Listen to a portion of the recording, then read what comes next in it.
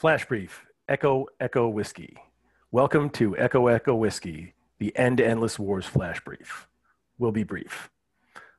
Today's End Endless Wars brief is in honor of Specialist Chad Fuller of Potsdam, New York, and PFC Adam Thomas of Palos Hills, Illinois. These two soldiers died to hostile fire in the Paktika province in Afghanistan on August 31st, 2003. The war was not even 2 years old that day, and it was 17 years ago on this very date. Fuller was 24 and Thomas was 21. Today, they would be 40 and 36 years old respectively if they had lived. Instead, they gave their lives in a faraway country where Americans are still fighting and dying today. Both soldiers were snipers with the 1st Battalion, 87th Infantry Regiment, 10th Mountain Division. While on patrol in Skeen, Afghanistan, the unit engaged Taliban guerrillas near the Pakistan border. The snipers came under heavy fire in the early morning hours and died of injuries sustained during the attack. Both men were awarded the Bronze Star and the Purple Heart. I'm Ray Hoskins. And I'm John Burns.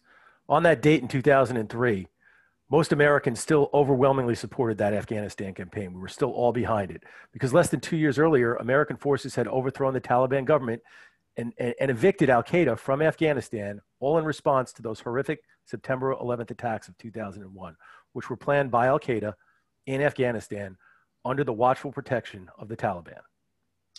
But John, today, we've been in Afghanistan for 19 years. We've accomplished our major goals. Al-Qaeda was chased out of Afghanistan and has been hunted around the world. It is no longer even a threat to U.S. interests. In 2011, U.S. forces killed Osama bin Laden, the Al-Qaeda leader, and the Taliban has actually been out of power for almost 2 full decades. That's true, Ray. And in that almost 20 years, Americans have grown weary of this war, that we're no longer fighting on behalf of Americans' security anymore, but mostly on behalf of a corrupt and ineffective Afghan government that can't seem to function as a government or fight effectively against a local enemy on its own turf, on its own behalf.